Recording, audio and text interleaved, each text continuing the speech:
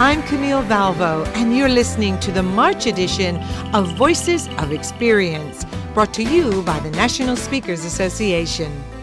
March can be a time of change, whether it's the first signs of spring or, in some countries, the first signs of autumn. If it's change in our business, effective strategies will help us move forward productively. So kicking off this month with Strategies on Strategy is Dr. Joe Somerville on The Real Deal. I'm joined on this edition by Robert Bradford, CSP, who's also the CEO of the Center for Simplified Strategic Planning. Welcome, Robert. Oh, thanks. Robert, what's the real deal between someone speaking on a topic that he or she gets paid for and speaking on a topic he or she is just passionate about? Well, Joe, ideally, if someone is really passionate about something you're going to get paid for, that goes over really, really well and you don't have any issues. But there are a lot of people in NSA, I think, who are conflicted about this idea that, you know what, people want to pay me for this. And a classic one is these days, a lot of our customers, a lot of our clients want to pay us for high content stuff. But a lot of us in our hearts, we really want to do motivation. We really want to do empowerment. We really want to change the world. And unfortunately, there aren't a lot of people who want to pay for that. So how would you suggest that they reconcile that conflict?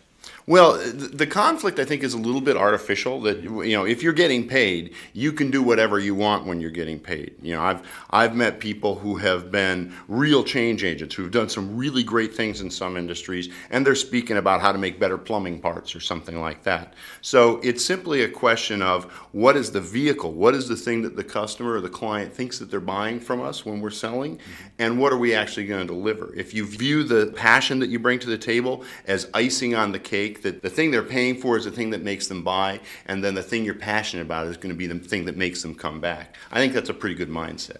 Let's try to look at some specific examples of that. So let's kind of explore for a minute some of the things that people pay for, topics. And so what are people buying when they buy a speech? I think right now I see a lot of people wanting to buy things, as I said, hard topics. If you speak about technology, you're going to do well. These days I notice a lot of people are asking, hey, can you speak about intergenerational issues, how to manage someone in Generation X or Generation Y. That's not quite as hard, but it's a tough topic for a lot of us to speak about. Yet, if you want to speak about something that is a little more ephemeral, that you have a lot of passion about, like, you know, just some core message about how you interact with employees, for example, or how people should treat each other, how people should communicate, you can build that into those topics pretty well. And isn't there a danger also, if we try to look out there and see what's selling well, then we might end up trying to speak outside our area of expertise? It's absolutely critical, and this is one of the things I think speakers do really badly, is to have a thing that you're always coming back to, that you practice and you do over and over again. I mean, my thing, strategic planning, I've done like 1,200 strategic planning meetings, so doing that over and over again is really great. Kirsten Carey's done a lot of stuff with creative people, for example. She's done that over and over again. So if within the realm of what they might ask her to do, if they say, hey, I want to do a succession planning, but I'm in a creative business, she's going to be pretty good at that, even if she's never done succession planning before. And someone who's done succession planning over and over again in lots of different industries will have just as much weight that they can carry with it. And so we really have to be careful coming back to this idea. We shouldn't be chasing the topic so much, but really learning how to put passion into the expertise that we have and that we're trying to build. Yeah, I think that's a good way of putting it. There are people who can chase topics. If they're very good at one thing and they can apply that thing to a number of different topics, but you have to ask yourself, really, what does the client actually think they're paying for when they buy, and what is the thing I'm going to deliver that makes them call back? Now let's think about the progression of your own career in the speaking industry. Was there a time or a switch or something that went on where you just saw your career accelerate? Well, I would say certainly my career accelerated a lot when I published my first book, because it was a very popular business book, and I get a lot of people who just call me, which is great because I'm terrible at selling. I figured in business models of speakers, there are two types of successful speakers. There are speakers who are successful because they get people to call them by doing something like writing a book or having a great website. And then there are people who are successful because they are great at making phone calls. They're really great salespeople. And occasionally you'll see a phenomenally successful speaker who has both. Because I'm not good at sales, having that one thing that started to get people calling me was really, really important. Before that, most of what I ever did was just publicly produce seminars that I was producing myself. So I was creating my own audience, and I was rarely hired by a meeting planner before that. Mm-hmm. And what were some of the topics for your public seminars? It's always strategic planning. I've done that same thing over and over again. So when someone calls me up and says, hey, can you speak about this? I say, as long as I can talk about strategic planning while I'm talking about that, I'm great. And if I can't, I know speakers, and I'm going to refer to some other speaker, because I don't want to be doing something that I'm not really great at in front of an audience. Mm-hmm. And that also goes into the whole spirit of NSA in terms of sharing and making the pie larger, in that whole idea of referring business when it's outside your area of expertise. Yeah, that's one of the things I've been encouraging people to think about when I've been doing chapter programs, is the more we as speakers can get focused on understanding what we're good at and know that there are clients, when they call up, they're right for us, and there are some that are wrong, we can then take those clients and we can build a lot of value with those clients by saying, you know what? Here's where you're going to trust me more, because I'm going to tell you I'm not the right speaker for you, but I know somebody who really does well at the thing that you're talking about. I know somebody who does sales training, for example, which I don't do, and I want to refer you to that person. You'll be happier, I'll be happier, and the person I know will be happier, so everybody wins in that situation. It's much better than saying you can do it, trying to squish yourself through that round hole when you're a square peg, and then really stinking badly in front of the audience. So it also becomes very important to become familiar with what your fellow speakers are good at, or what their area of expertise is. And how do you do that? Well, I'll tell you, one of the things that I've been doing, when I come to NSA conventions, I say to my friends that I really like, I say, I like you, I think you're smart, I really want to see you speak. Let's figure out a way to do that. And if that means next time you have a gig that you just go to the meeting planner and say, hey, listen, I got this friend who will come along for free, I'll do that. I try and set up gigs where I am working with friends. I might do public seminars with programs because I produce public seminars. Or I have one client this fall that I'm speaking at that actually said, we're looking for some more speakers. Do you know anyone? I said, I'm going to drag in people that I want to see in front of an audience, because then I can feel really confident referring them to someone else. Great. Thank you very much, Robert, for joining us. All right. Thank you, Joe. It was a real pleasure. My research shows this month alone there are international gatherings of our speaking community in France, the Netherlands, Australia, and next month in South Africa. I finally tracked down the man at the helm of the International Federation for Professional Speakers, certified speaking professional and CPAE, W. Mitchell. Welcome, Mitchell. Thanks for joining me on VOE. It is a pleasure, Camille. Always a treat to be on this wonderful service that you are running and doing a great job with this year, VOE. Thank you very much. Tell me, as the Federation president, what's cooking in the countries you've visited? Well, it's interesting out there. I have been this year to 4 or 5 countries around the world and have a whole slew to do in the next 4 or 5 months. And it's interesting to see the business. In Salzburg, Austria, where the German Speakers Association met in September, they never had a bigger meeting. In fact, most associations around the world would dream about having 300 people show up at their meeting. And they're doing really well. Now, there's a bit of an economic downturn that everybody talks about and hears about. I think talks about too much, and maybe hears about too much around the world. And in September, it was probably less pronounced, the end of August, beginning of September. But these people were all doing really well. I've got the sense that business is booming for a lot of people. And as I talk to people in other spots around the world, either going and visiting them in person or communicating with them, I'm hearing that for a lot of people, business is really good and they're doing well. They have to be more creative, more innovative in some instances. But it sounds to me, from the businesses that I talk to, that when times get tough, they need more help, not less help. When businesses are struggling, they need more answers, more solutions. And if you can be a solution instead of an expense, then I think the time has never been better for speakers. Where else have you been? What else is happening out there? Well, of course, in the last year, and I took over as this year, 08-09 president of the International Federation for Professional Speakers. There's a mouthful of the Federation in August in New York City at the NSA meeting.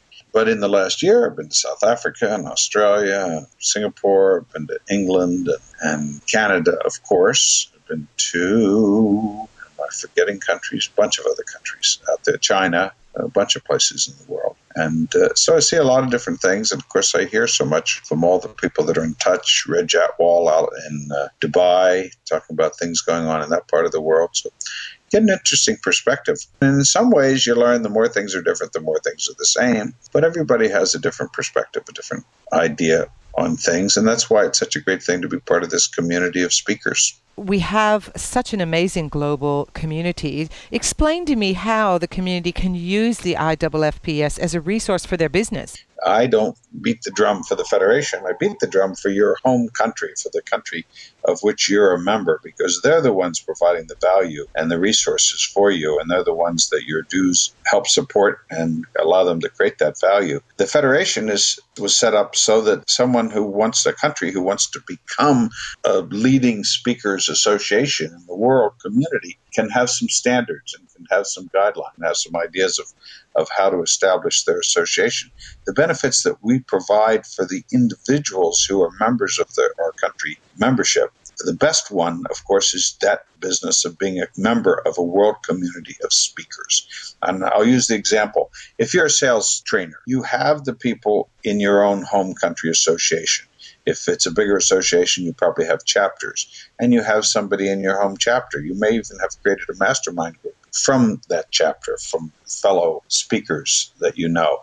But have you ever considered going to the IFFPS.org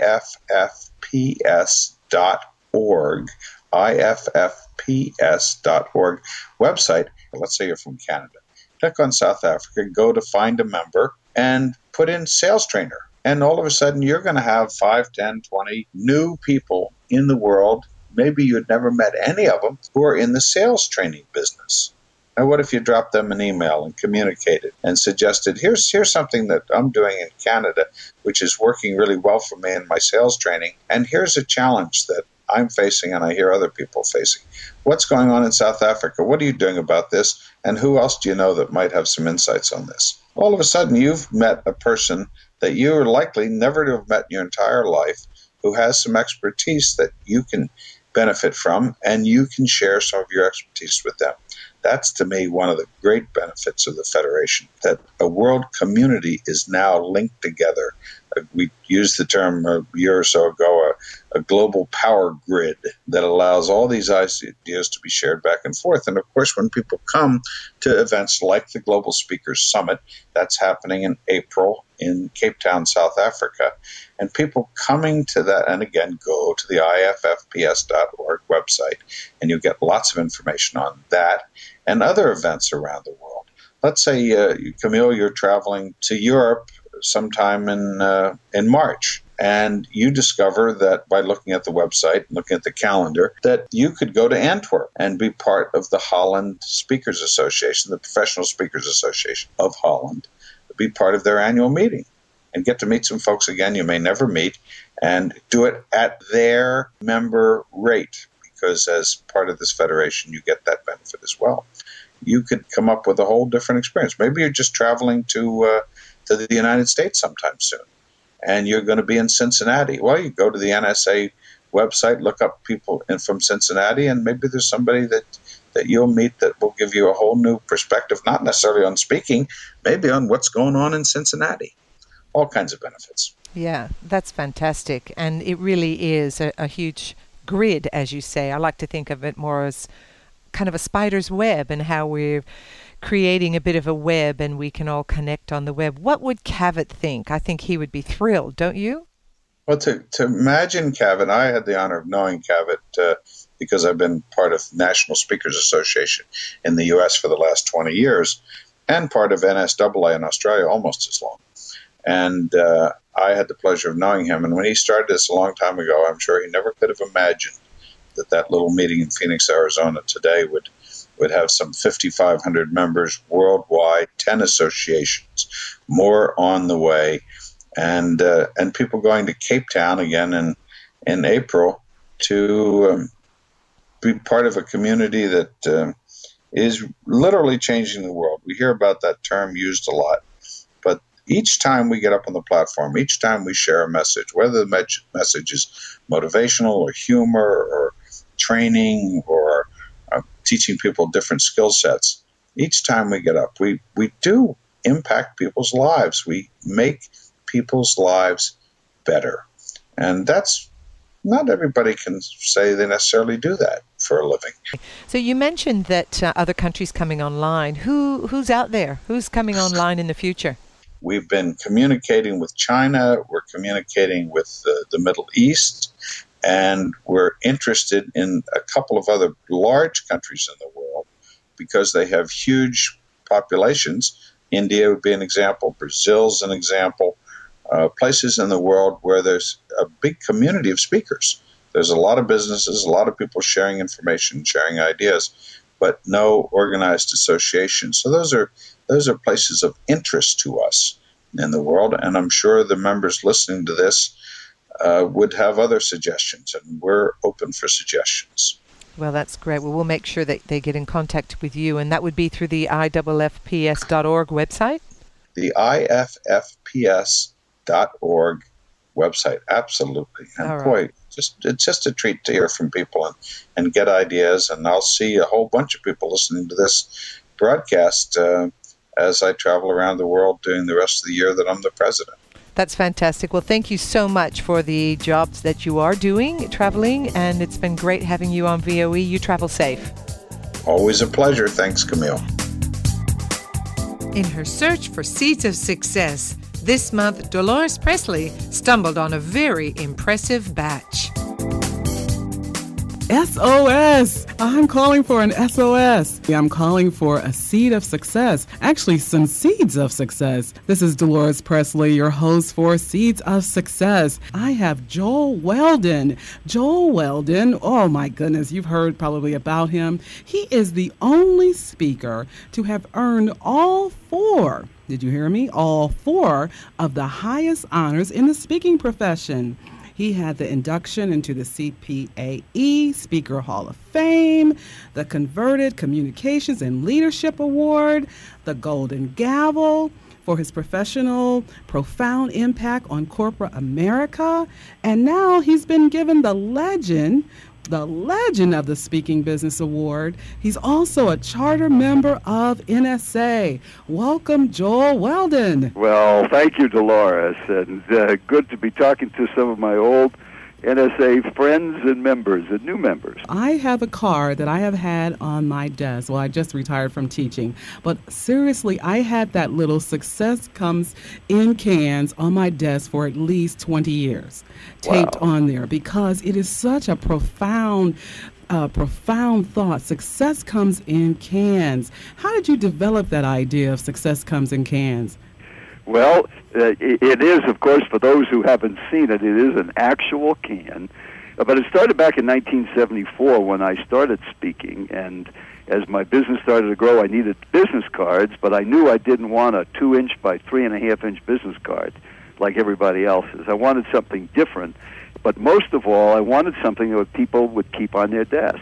And as you just said, you've had that can on your teaching desk for 20 years. And one day a client said to me something. He said, Joel, success comes in cans. And boom, it was just an aha. And I saw that message on a can. And I extended that little original thought to say success comes in cans, not in cannots. And within 24 hours, I had the first can made. And on that can are the ingredients. And if you remember what was on your desk those 20-some-odd years as an elementary school teacher, because people always say when they pick up the can, it's heavy, weighs about half a pound. What's in the can? So it's commitment, courage, faith, goals, imagination, creativity, honesty, persistence, knowledge, defined values, focused thinking, a sense of humor, and, of course, a positive I can attitude. And we immediately registered that as our trademark, and over all these years, we have aggressively protected that because that's really our brand. And our clients and customers, anybody who gets our CDs or DVDs or handouts at a meeting, that image is on everything we do. We've developed that brand. And, of course, the key thing is tens of thousands of people like you, Dolores, have had that can on their desk. Many of them for 20 or 30 years. And so the question really for our NSA listeners and for you is, what could you create for your clients, your customers, to show them what it is you do that they might keep on their desk and show it to other people? or want to get them for their employees or even for their kids. So maybe that's the first thing our listeners could do. Dolores has set a goal to establish their own brand, their own identity, and to make it unique, representative of them. So basically, that's how the can came about. That's so interesting. So just tell us how important it is to brand yourself. Well, people call me the Can Man, or somebody like you says, I don't remember this guy, but I was at a meeting and he had this can. I've had it on my desk, and every time I have a problem with something, I start thinking about what I can do, not what I can't do. So I think it's very important to do that. I didn't want my picture to be my brand. I mean, there's nothing wrong with how I look, but I'm not that pretty. But the can was different. So yes, I think everybody does need to have something that represents them, that's something that people can remember. I know you use the decaf message, right? I do. DCAF. And you can use that in creative ways. And I think that's what a brand does. This is good. This is good. Now, we're spreading seeds of success, helping people grow and nurture their speaking business and any type of business that they have. What is your best seed of success that you have received in business or life, and how has it helped you? You have worked for some of the greatest, impressive companies. I think one of the best things that ever happened was at an NSA convention, 1976. There were 128 people, Dolores, at that meeting. Can you imagine? That was the whole convention. Because now it's thousands, but okay. And one of the speakers was a humorist, Dr. Charles Jarvis, one of the leading speakers of that era. And after the program was over, which was so tremendous, a whole crowd gathered around the swimming pool at Camelback Inn. And they wanted to know, Dr. Jarvis, how do I grow my business? How do I get more business? Is it my brochure? Is it the marketing? Is it an agent? What do I do? And he, being kind of a crusty fellow, said, it isn't any of that stuff. It's not your brochure. It's not your marketing. It's not your agents. It's you. You got to get good. And then he walked away. And I went, aha. That was one of the best pieces of advice I'd ever heard. And that was really the seed of success. And then I asked myself, well, how do I get good? Well, I guess I got to figure out what do I do wrong and stop doing it, and figure out what I do right and keep doing it. So I came up with an evaluation card system that ever since that day we have used with every audience I've ever spoken for.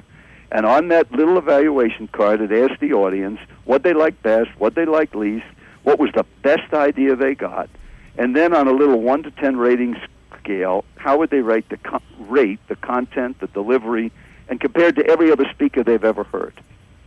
Now, Dolores, if 500,000 to 750,000 people told you what you do great and what you should stop doing, how much intelligence does it take to figure out, okay, if I stop doing this and start doing this more, I got to get better? And that's really what happened. And you asked about my career. It was that system of figuring out how to get better, keeping the good and expanding on it, and getting rid of the stuff that wasn't working, and then expanding on what the audience came away with as their best idea. So from the little local meetings in Arizona that I started doing, it led to regional and national meetings. And then, of course, with that can on their desk, the referrals, the repeat business kept coming in.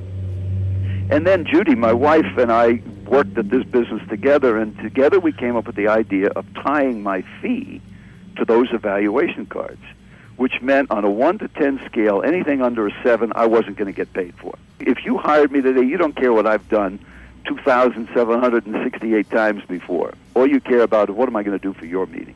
So I want to put my fee on the line every time I speak. And I average 1 negative for every 227 evaluation cards that come back. And we deduct a proportion of our fee for anything under a 7. And that seed of success, really, that I heard at the NSA convention is what led me to be able to move up in corporate America from the local meetings to the regional to the national meetings, because people hadn't heard of me. I wasn't a celebrity speaker or famous. Maybe people in NSA know who I am or in the speaking profession, but if you weren't a client, you really didn't know who I was. I wasn't a baseball player or a movie star or somebody that was on Oprah. But hey, if this guy's willing to put his fee on the line, he's got to be pretty confident he can do it. And you still do that to this day? Still do it to this day, absolutely. And all the cards go back to the client, and a summary is written out. And that is a unique factor. And I have shared this message for decades at NSA. And a few people do it, but most don't want to. Speakers want to say, oh, you were great, everything was awesome, fantastic. Yeah, well, if Dr. Jarvis was right in 1976, the key to getting more business is to be good. How can you get good if you don't know what you're doing? I mean, some people say, I know if I'm good. Well, I don't think it matters what you think. It's what the audience thinks. They're your customers, and they know. So why not ask them? Very interesting. So that was one of the unique factors. So you are a celebrity now, and you're a great motivator. How did you get national attention after you got great, and how are you getting attention to go to all these places and all these companies? Well, it's really that can, because we don't market. We have never marketed in all these years. We don't advertise, promote. All Dr. Jarvis said is you got to do good programs. And then if you have a way, you asked about branding, people to remember you. And you said you had, as an educator, that can on your desk for 20 years. So as our NSA listeners are listening, if you've been around 20 years, ask yourself, how many of the people who have heard you speak have your business card on their desk for 20 years? And would remember you? Well, probably not a lot. Now, I'm not saying that everybody certainly remembers me, but if they got one of those cans, they saved it. It was different. It was unique. And I think that's one of the keys to being successful today is there are so many speakers out there. What makes you as an NSA member different or unique or special that stands out?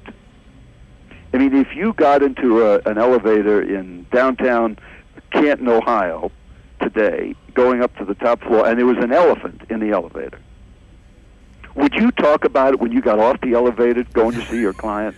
You better believe it. I can't believe it. I stepped in, there was an elephant in the elevator. That's different. That's unique. Well, I think as speakers, you've got to be different and unique. You have to have a message or something about you that stands out from ordinary. And that's what extraordinary means. And that was that seed of success that Dr. Jarvis planted way back in 1976. And speaking of elephants, you did a speech for NSA back in 1981 called Elephants Don't Bite? Yes. Now, how did you come up with that topic? Well, let me ask you this, Dolores, as you're listening. Have you ever been bitten by a gnat, a mosquito, or a bee? Of course. Have you been bitten by an elephant? Never. No, because it's the little things that get you, not the big. Mm. And that's what happened on July 28th of 1981 at the NSA convention at the Arizona Biltmore. They had me do a program really on professional speaking, on all the little things that happen that go wrong, that cause big results, big negatives, and then all the things, the little things you do that get you big results that are positive. And there were 41 things I talked about in that 2-hour session. And there were 452 people. Now, how do I know how many people were there? Because I have all the evaluation cards. Every one of those people critiqued that meeting and wrote what they liked best, what they liked least, what their best idea was, and then rated it on a 1 to 10 scale. And at that meeting, it was so different because in the early days of NSA, we didn't really have the kind of stage control of audiovisual and sound techniques and room setup that we have today at conventions. And a lot of things went wrong at that meeting. And I was near the end of the program, and I incorporated all the things that the audience had seen go wrong on how to do them right, how to set up the room, how to have checklists, how to prepare ahead of time, how to get participation, how to handle questions that are difficult, controlling the environment. And that's what made that meeting so special. And then the ratings came back. They were the highest ever at NSA, and that's why people seem to still remember that from 1981. But wouldn't it be wonderful today if they went back to evaluating speakers? Because in those days, every convention speaker was evaluated. I mean, today, if you got up in front of 2,000 professional speakers, wouldn't it be wonderful as a speaker, Dolores, to have 2,000 people who do what you do, tell you what you do great and what you need to improve in? Yes, that feedback would be great. And you as an Very educator valuable. know how important it is. I mean, that's what a test is for. Here's what you know, here's what you don't know. That's good. And here's your score. So we shouldn't be afraid of feedback. And it's not just feel good. I mean, the things I look at first are what they didn't like. because those are the things we want to keep eliminating. Awesome advice. Now, if you could do one thing differently in your business, what would that be, or in life? One thing differently let's take business. I tell you, I would focus more locally. I mean, 30 years ago, 90% of our business was in Arizona. Now 90% of our business is out of Arizona. And Dolores, you travel. You've been in 40 states, right? Yes. It's not fun traveling anymore by air, is it? Not really. It's difficult. So I think one of the things I would do differently is I would focus more on that local business that I used to have. My last 2 programs happened to have been in Arizona, and I drove to work. It was wonderful. And yet Tuesday, I'm going to Virginia, and I'm going to have to fly to go to work. So my suggestion for our listeners, as NSA members, don't neglect your home market. Focus where you are. Now, the naysayers say, well, you're never going to be a prophet in your own town. Well, you don't have to be a prophet. You just need to be a speaker. And I think you can get a lot of business locally and save on the airfare and the expenses of hotels for your client because you say you're right there. So that would be something I would have done differently. What is a challenge that you have encountered? A challenge? Well, that's pretty easy, too. My biggest challenge is working with my clients to give them the kind of material I need to build a program, because I only do custom programs. It takes me 50 hours to prepare, and I ask a lot of questions and ask for a lot of material from my clients. And if it's the first time I've ever worked with them, they don't understand how important that is until after the program is over. Once the program's over, they understand the power of a totally customized program for their people, for their needs, for that specific day at that particular event. And when they bring me back again, then it's easy.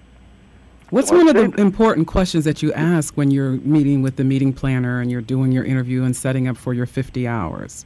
Well, I think one of the most important things, and this is certainly not new for our NSA listeners, but if you were hiring me for a program, the first question I would say to you is, Dolores, you're standing at the door, the meeting is over, everybody shakes your hand and says, Joel was wonderful. We loved him. And you say, good, I'm glad you liked him. What are you going to do? Dolores, if you could tell me the 3 things that you want your people to do as a result of what we're going to do at that meeting, what would those 3 things be? So that's the first and most important question. And then the rest of it is understanding that organization. Like this meeting I mentioned in Virginia. I have 17 managers that are going to be in the room, and I have comments about every one of them in my presentation. I know who the fisherman is. I know the guy who just got a new car. I know the person that has twins. All of that is done in this preparation and is tied into the program in little quickie one-liners dropped here or there. And so the question you're asking is, the challenge is, because this is so different than most of the speakers they've ever hired, where they say they customize and they get a brochure and they drop in the name of the industry or the business, that's not customizing. I've got to know as much about that company and that group as the people in the seats do.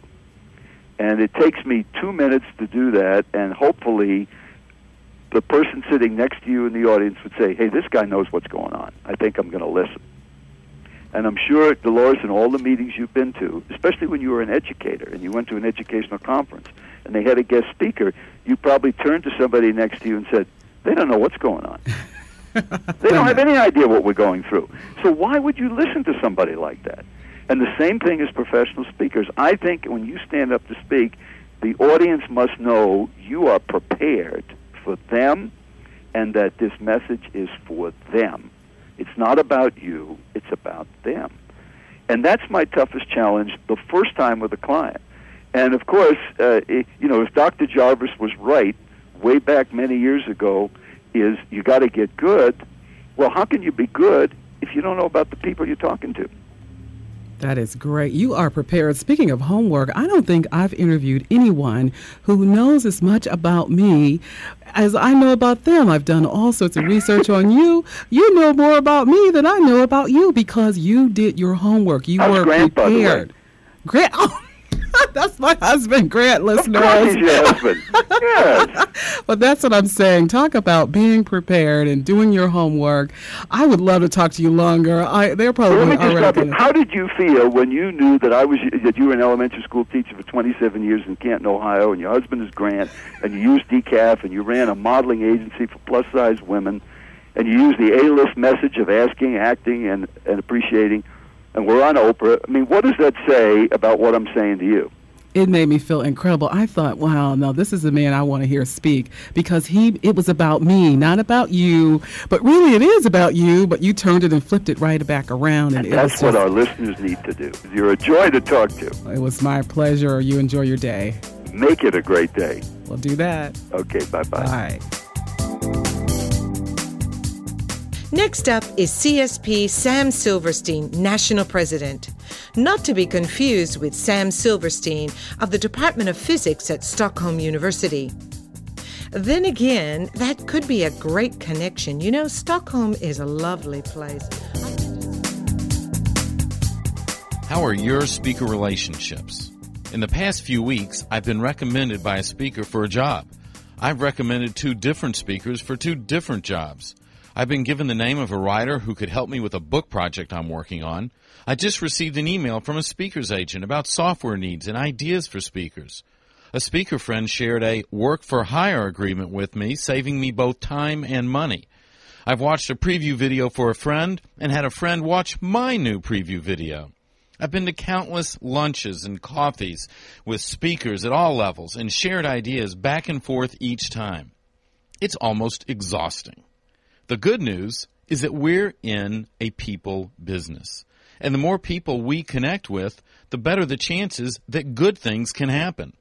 Someone once told me that they left NSA because NSA never got them a job. Well, NSA isn't here to get us a job.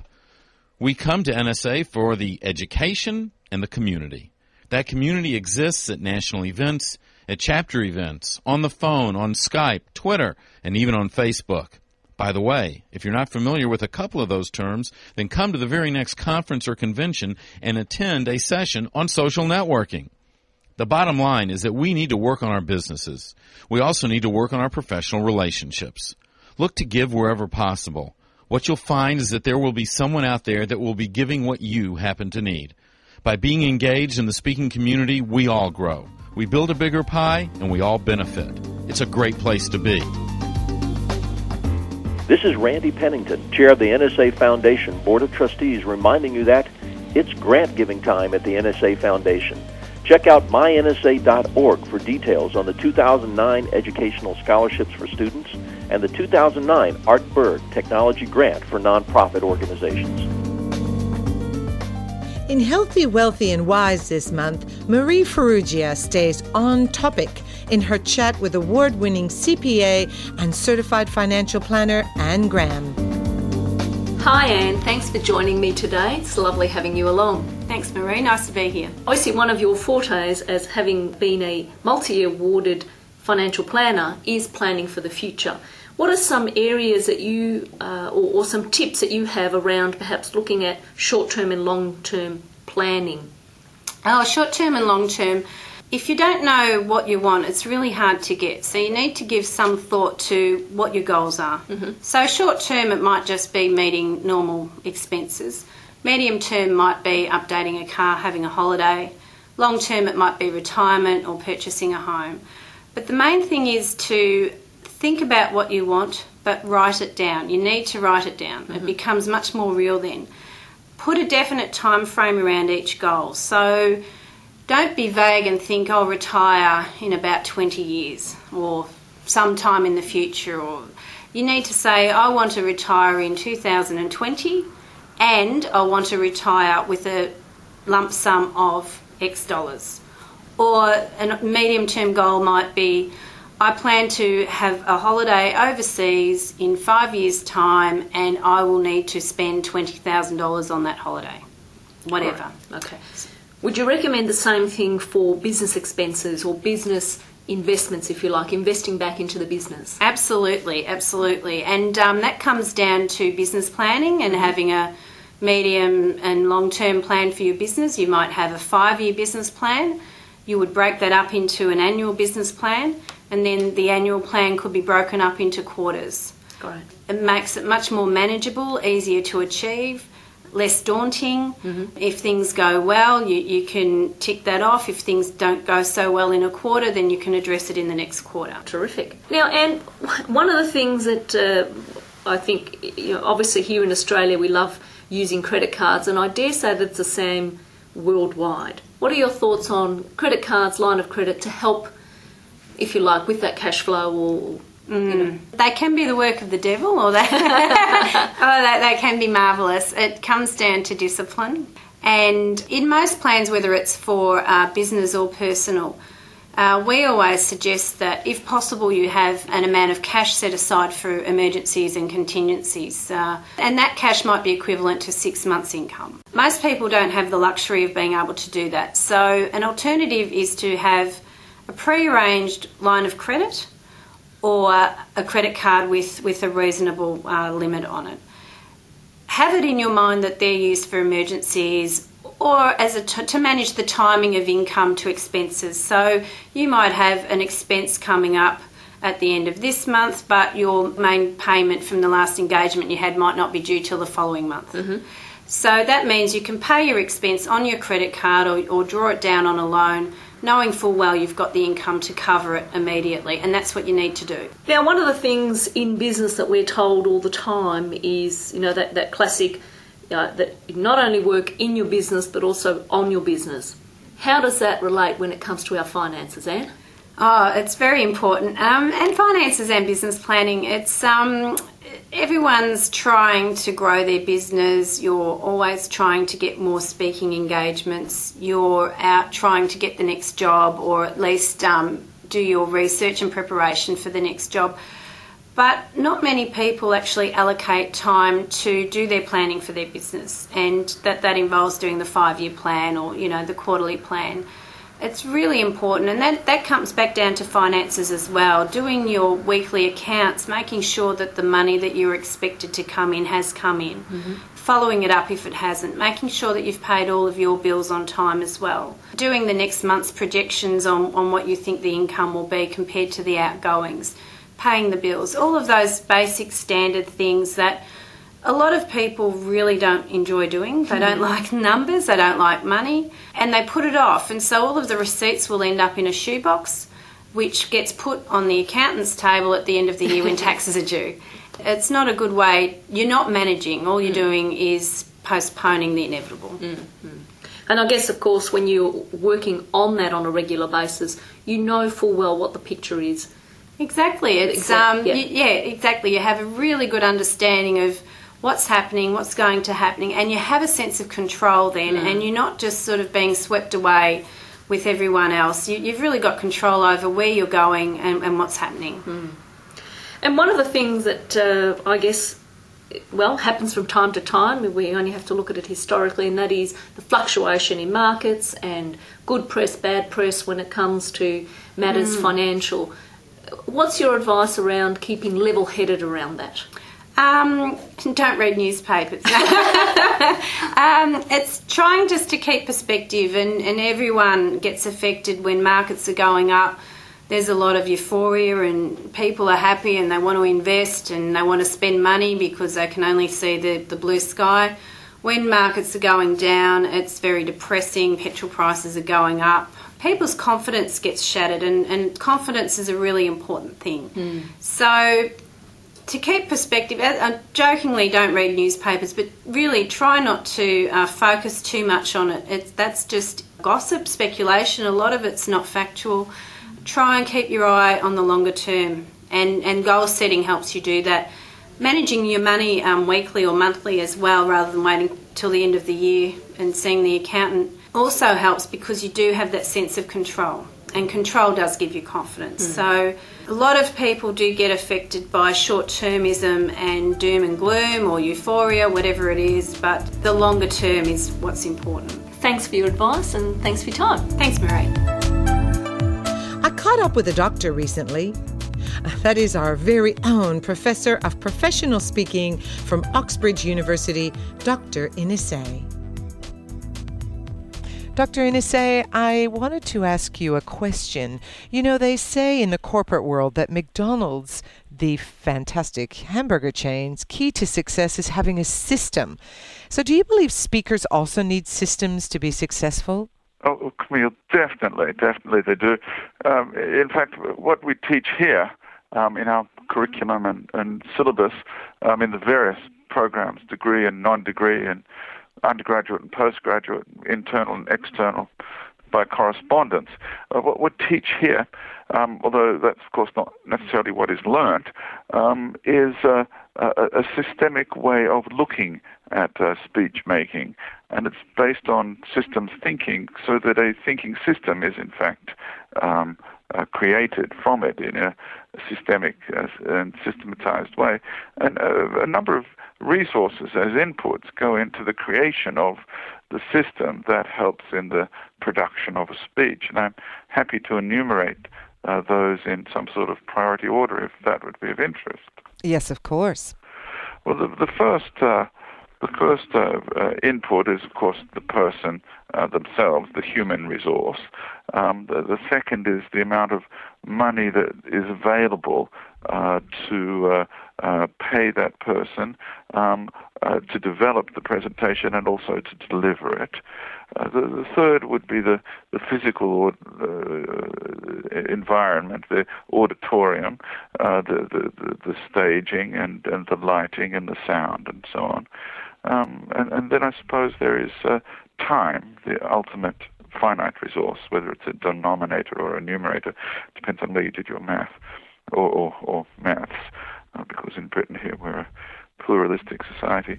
But taking that multicultural metaphor one step further, you know, the snake in Taoist philosophy, which is improbably swallowing its own tail, so that it becomes a kind of increasingly concentric circle. Well, in the same way, this thinking system, based on systems thinking, that we're talking about to create a better speech, is in fact part of its own input as a sort of endlessly self-calibrating feedback loop. And what we do here at Oxbridge is we input those inputs as input, and then as throughput, we transform them into output, the outcome from which we'd like to measure initially qualitatively and ultimately quantitatively against a plethora of hierarchies and an aggregation of continua, followed by a collection, really, of assessment criteria before we feed them back into the system as refined input, and usually a submission to the High Degrees Committee for further funding. I'd be happy to talk a bit further about the philosophy behind that, Camille, if that's of interest. Well, perhaps in our next interview, Dr. Inese, because it does sound quite in-depth. Well, okay, I'll just give you the PowerPoint, bullet point, executive summary, the outline now, as kind of a teaser, a taster, something to whet the appetite. Would that be okay? Yes, that'd be fantastic. Thank you. Yeah, I just want to give the kind of approximation of the verisimilitude of the facsimile of the facts, because it's based this system for developing a speech on an idea. And I know that many speakers are proudly pragmatic and practical and down to earth, and may I say anti-intellectual, and from what I can tell, uniquely qualified to be so. But I commend to them and to you that the nature of an idea, as it is able to be transformed from a precept into a concept, from a concept it can be ameliorated into a model, and then enhanced and enabled into a template, initially just two-dimensional with an X and Y axis and 4 quadrants, before being exploded into a three-dimensional Rubik's Cube type manifestation of the same, before being pushed out the other side as a shifted paradigm. And I think this is where it gets really interesting, Camille. We're able to, at the University of Oxbridge, in the Faculty of Professional Speaking, connect the thinking system based on systems thinking on the one hand with the idea, the philosophy on the other, by constructing some theoretical and hypothetical, simultaneously converging and diverging parallel lines, so that the various component parts are integrated and synthesized into an holistic totality, which contextualizes the content, because content without context has no meaning, and in academia we like to be lucid and articulate rather than facile and gratuitous. Anyway, I mention all this, Camille, before I begin, and I wonder if we do have time to go on, or if this is something for the next version of the OE. That probably rounds it up very nicely, Dr. Inese, for this month. Absolutely fantastic, your philosophies, and I hope someday to be able to join you at Oxbridge and learn more from you. I'm sure our audience is looking forward to hearing your next posting. Well, Camille, I understand that you've already been notified that you'll be the first Master of Ceremonies to receive an honorary doctorate from the University of Oxbridge, and I look forward to meeting you in person after all these years. That would be very exciting, and thank you very much, Dr. Inese from Oxbridge University, our Professor of Professional Speaking. All the best. Thank you.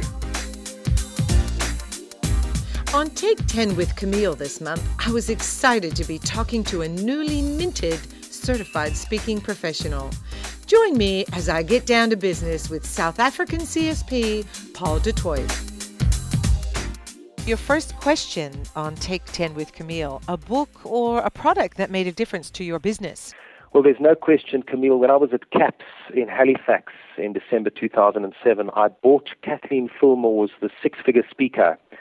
And it really has given me so many insights that at the time I didn't have about the speaking business. And the one thing in particular that came out of that was how to put together your one sheet. And it really helped me a lot. What was also lovely was that she has contributions from various very high quality and established speakers in their areas of expertise.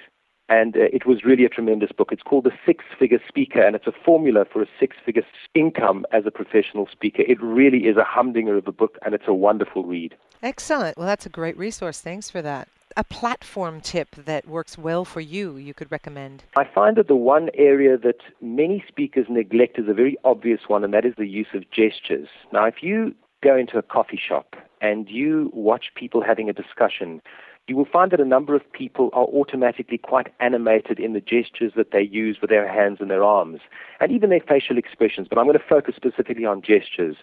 And when we put together our keynote, we seem to be so focused on the content that we're creating that we almost forget some of the finer points of delivery, and that you can actually choreograph in gestures to make your content have more meaning.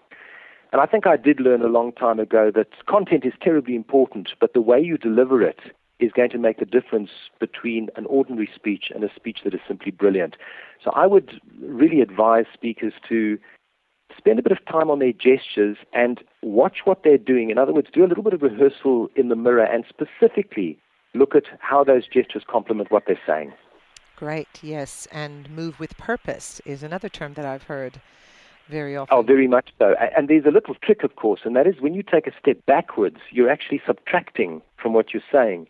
So never take a step back while you're making an important point. Rather do that during a pause in your delivery. I like that one. All right, well, while we're on the topic of tips, what about a marketing tip?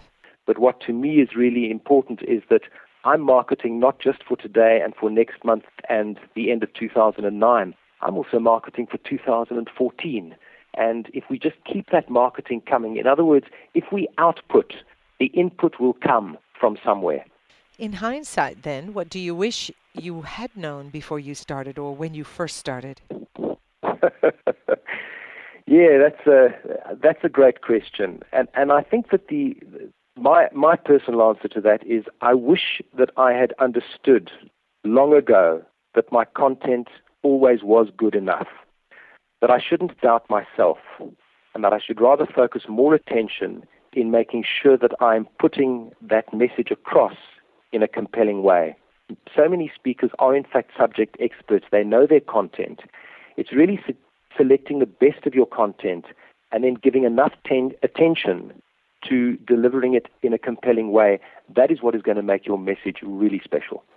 Yes, and isn't it so true that sometimes the lessons come later on? So you've got to hang in there, I believe. I think they have to come later on. When we teach presentation skills, we teach people that it's like learning to drive a car. And when you get your license, you're not particularly good.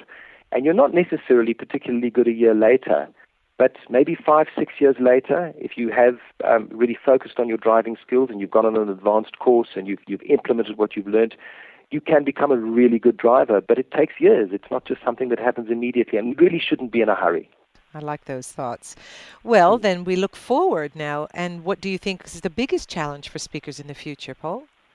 Well, the biggest challenge is, in fact, quite a danger. And that is the listening to the doom and gloom and being too caught up in trying to identify that our situation is directly related to the economic challenges that are facing people globally right now. And the reality is that it is in these times that people need us the most. Now, what has struck me as being quite interesting is that motivational speaking as such seems to have been on the wane in the last 6, 7, 8 years or so. But I believe that it's in for a stunning comeback, because right now when people are down, when people are losing their jobs, when they're frightened of not being employed in 3 months' time, that is when they need people to go out and really motivate them. And I'm finding that more and more of my business that is coming along in my bookings for next year are not on the fresh and newer topics and the more fancy, intricate stuff. It's in fact people going back to motivation and saying that our people are really down at the moment and we need somebody to pick them up. So if we can refresh those motivation messages and realize that there's a tremendous opportunity not just to make income, but to make a difference out there and to keep people going in the meantime, and we get our perception away from how our cash flow could be affected by budgets being slashed, I think speakers had a huge opportunity, and the opportunity now is greater than it's ever been before. Now is when the world needs speakers. Oh, isn't that great? And everyone's going to love hearing that news, Paul. Well, I sincerely believe it, and I really think that if you've got something to say, you should double your efforts to make sure that people are hearing it. That's lovely. Well, thank you, Paul, so much for your insights, and we look forward to seeing you soon somewhere in the international circuit. Absolutely. Well, particularly at the Global Speakers Summit in April in Cape Town. I'd like to see everyone there. Well, thanks once again, Paul, for joining us on VOE. You are most welcome, and thank you for the invite. They're everywhere. You can't ignore them. They're your employees, your fellow entrepreneurs, your target market, and if you're like me, they're living right down your hall. Yes, it's the next gen. Here with segment producer Graham Codrington. In this segment, I want to speak to you about the impact that the next generation of young people is having on our industry, or more specifically on the MICE industry. That, as I'm sure you're aware, is the meetings, incentives, conferences and exhibitions industry. And especially for those of us who do keynoting for a living, this is our lifeblood. Recently, in December 2008, I was at EIBTM, the European Exhibition and Conference for the Meetings Industry. And in March 2009, I'll be with Meeting Professionals International, MPI, in Europe. At both of those events, I was asked to do workshops with meeting professionals on the topic of making the most of the millennials, making the most of the next generation. Millennial generation, next gen, Generation Y, all of these are synonymous terms for a new generation of young people who are coming into the workplace. Different people working on generations define this generation differently, with different start and end birth dates, but in general we all agree that these are the young people who have been entering our workplaces for the last few years. Teenagers, young 20-somethings who have arrived with a new set of expectations, and probably most importantly, the confidence to articulate those expectations. This is a new generation of young people. They're not just going through a phase. They're not going to grow up and become like us. They have a different worldview and different approaches. We've spoken about this before, but what I want to do now is talk about just 4 simple ways in which you can adapt to your speaking or training career to take advantage and to connect more effectively with this new generation. So, 4 simple implications for us as speakers. Firstly, and let's start with the obvious, this is a generation that is tech savvy. They love technology and have grown up in a world that is interconnected, with the internet and mobile cell phones being just standard for them. They're what some people have called digital natives, whereas parents are more likely digital immigrants. They have superb knowledge and skills in using computers and digital tools. But it's not just that they enjoy technology or are comfortable or capable with it that is important for us. It is how they use technology. Most importantly, they see technology as a way of connecting with other people, as a way of facilitating how they actually communicate. What we need to do, therefore, is make sure that we connect in with this tech savvy that they have. A number of implications, then, for us as speakers. Firstly, if you don't already provide some form of digital connection with your audiences, you need to do that as soon as you can. It can be as simple as just making some of your resources available for download. It could be that you provide some of your programs through the digital means, and I know more and more of us are doing this. For those of you who are already providing digital connections, be they podcasts or videos or downloads, what you need to do is go further than simply providing things for download. This generation loves collaborative tools. These have often been called Web 2.0 tools because it goes beyond the first level of the internet, which was simply making information available. It goes to Web 2.0, which is about collaborating with information. This has got to do with blogs and wikis, and you can see the way that people interact on YouTube and Facebook and MySpace and other types of social networking environments.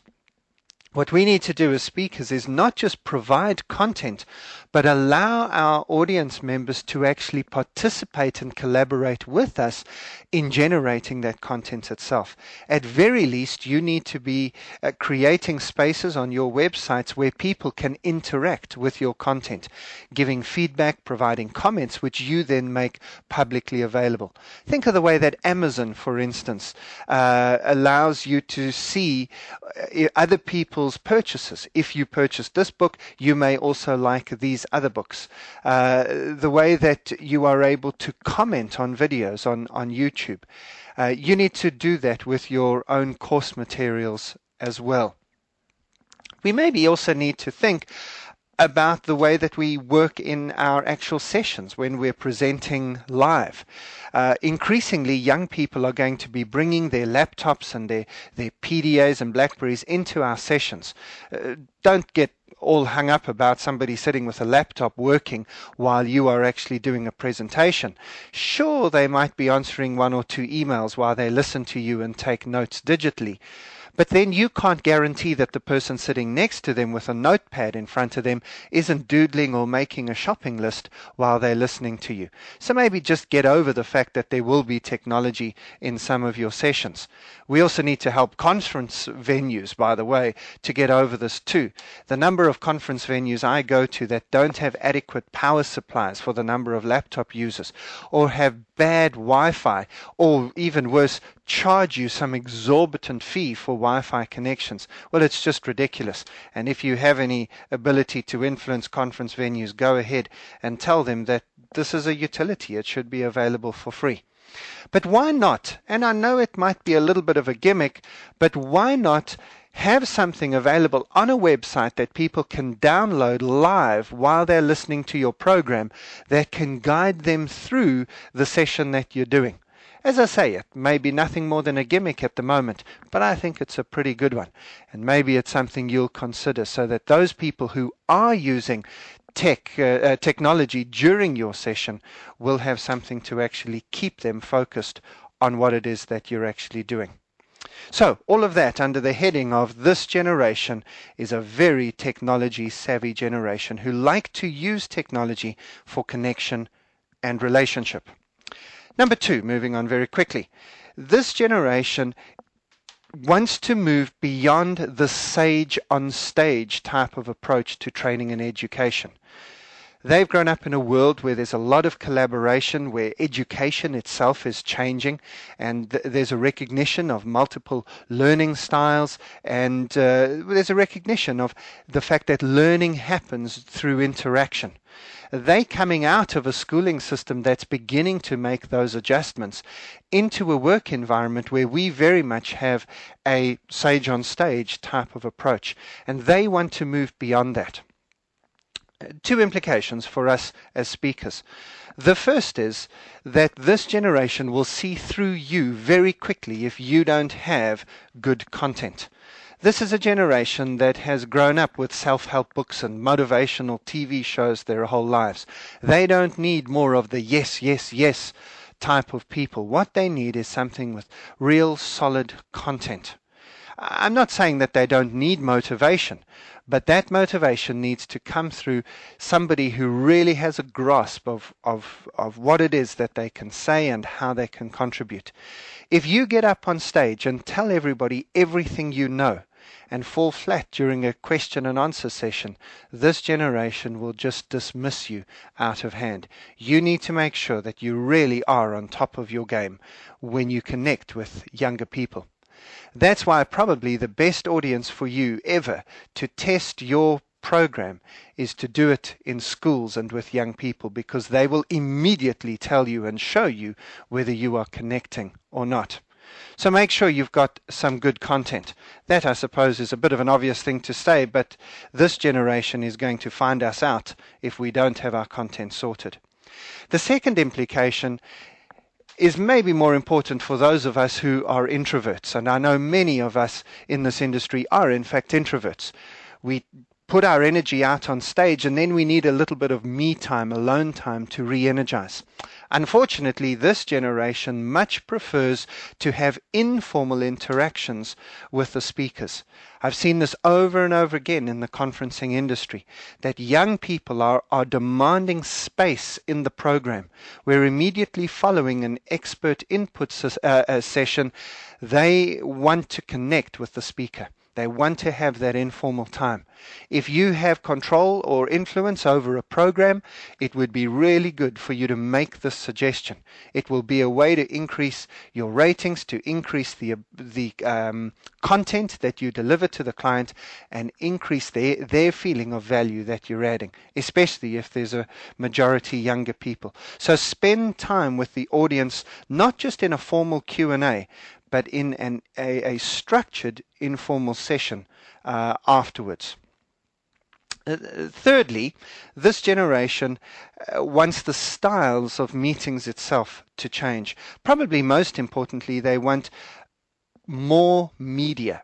Now, I'm not using the word multimedia because that just puts us into the realm of thinking about videos and audio and digital screens and presentations. Those may be necessary, and if you're not using those, you may want to consider moving in that direction, because that will help you connect with this younger generation. But what I'm really referring to is multiple learning and communication styles that need to be utilized throughout a meeting's programs. Today's young people are capable of taking in information from multiple sources simultaneously. We need to help our clients to adjust their meeting programs and content to take this into account. I mean, sitting through day after day of lecture-style presentations or attending yet another brainstorming session is counterproductive for this younger generation. Wherever it's possible for you to change the style, to change the approach, and to put in deliberately targeted sessions for different learning styles, well, you're going to get great feedback from today's young people. Finally, then, in my list of 4 simple things to do, we need to understand that these young people expect more control.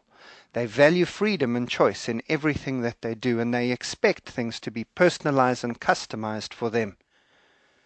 Meeting planners and your clients need to understand this point, and especially in the design of conferences, companies need to involve younger staff in the actual design and development of the conferences.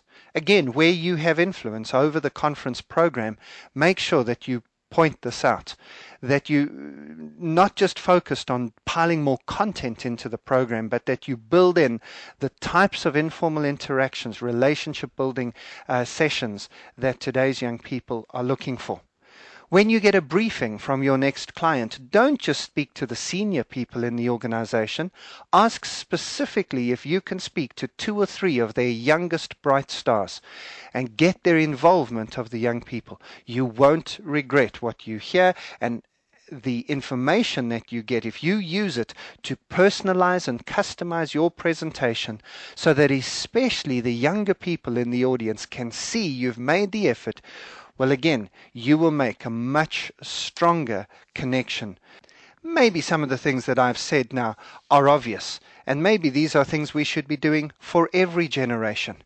Maybe that's also part of my point.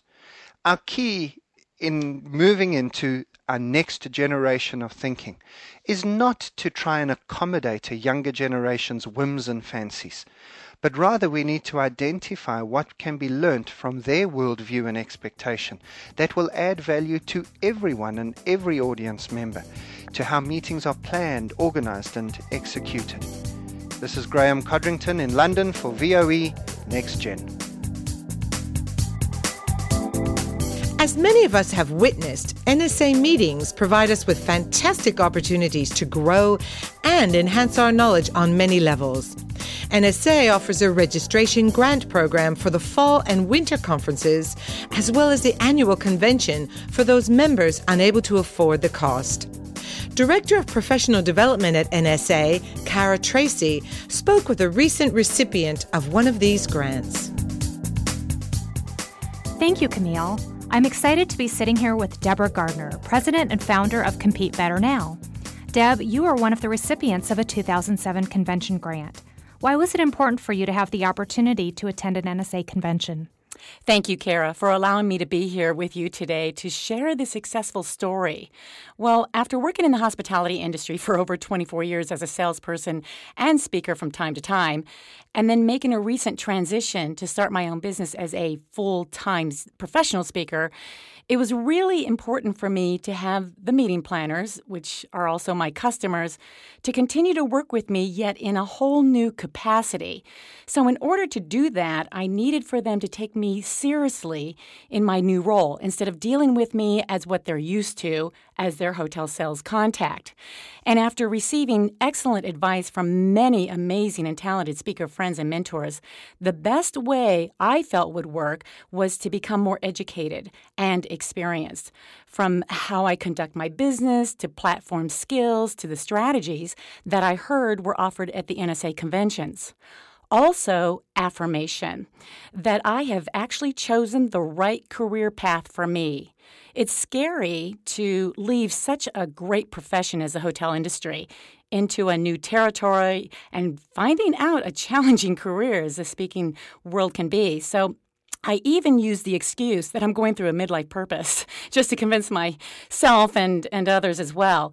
Yet the people that I have met and collaborated with, especially in our local Arizona chapter, who are wonderful and so supportive, help confirm that I may be on the right track.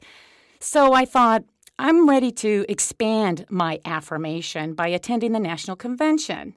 The networking and the support I received along with the educational sessions were such a great inspiration. That was a turning point for me to where I knew I did not have to look at the possibility of returning back to the hotel world. And now I benefit by offering the hospitality industry and sales professionals my expertise and experiences. So I'm not going far from where I've spent most of my working days, and actually, I have the best of both worlds, both professions in the palm of my hand now. So overall, because of the 2007 NSA convention, I'm more confident than ever that I have chosen the right career path for me. That's awesome, Deb. What a great story. So what would you say were the top 3 benefits you received by attending that convention? Well, it's so hard to just pin it down to 3 because there are so many benefits that I received. And we can go through them all, but it's going to take us a whole night, Kara. Well, I'm not sure we've got that. How about the top 3? Okay. But if I had to pick, yes, the top 3, I would say I was mostly focused on questions that I asked about myself earlier, like, what's it going to take to enhance my new business? And how am I going to involve myself in industry discussions with other speakers, networking-wise, while attending as many educational sessions as possible? Which, after looking at the agenda for the convention, I wished I could clone myself to do all of that in what was such a short period of time. I mean, those convention dates are, just a couple days. So, however, I was able to achieve enough to when I returned back to the office, I was busy enough implementing all that I had learned. So the education and the networking allowed me to feel like a big part of the NSA family. Secondly, starting my own business, the most difficult thing for me, and I know this happens to most of us starting out, is finding financial help to attend a convention. I remember when I got a little taste of the convention when it took place in Phoenix back in 2004. I was only able to afford a few sessions. I stayed at home. I drove back and forth, literally. And I really looked back to that and I felt I cheated myself out of many educational opportunities and networking while this convention was going on right in my backyard.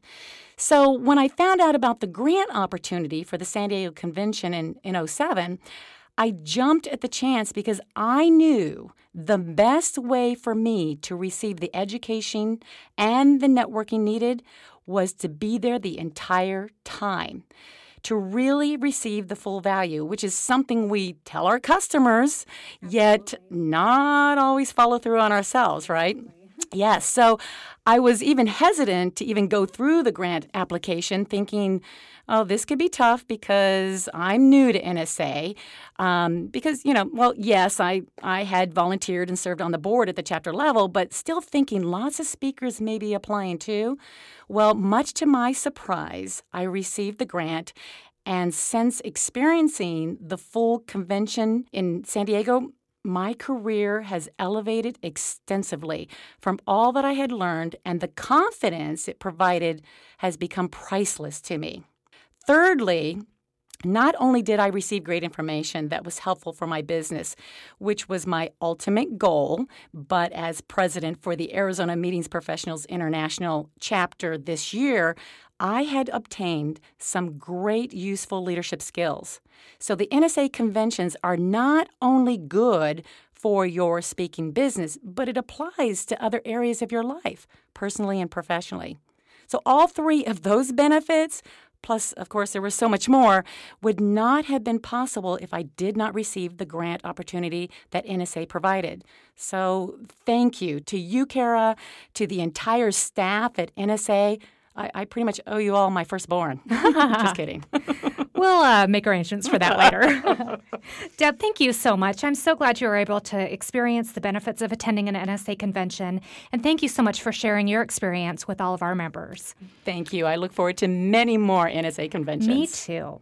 And to all of you listeners out there, you too have the opportunity to apply for a registration grant for the 2009 convention, which coincidentally will be back here in Phoenix.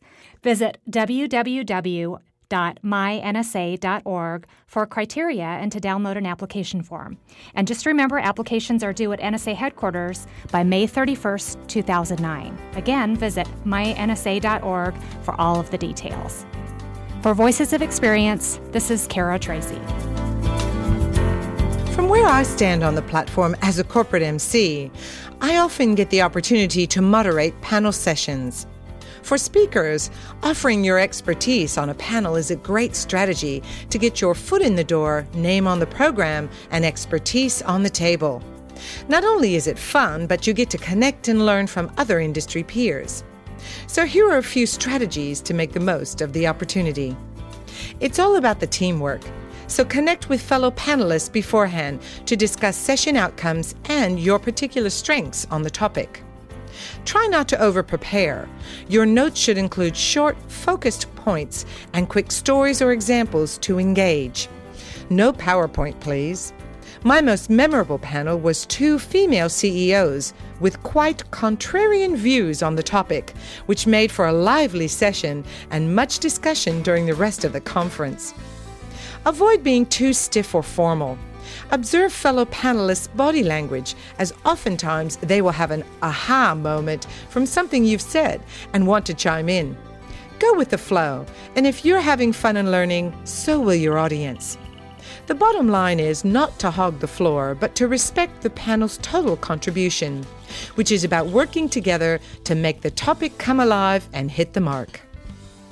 Until next month, on behalf of the entire VOE team, thanks for joining us. This is Camille Valva reminding you to keep it real.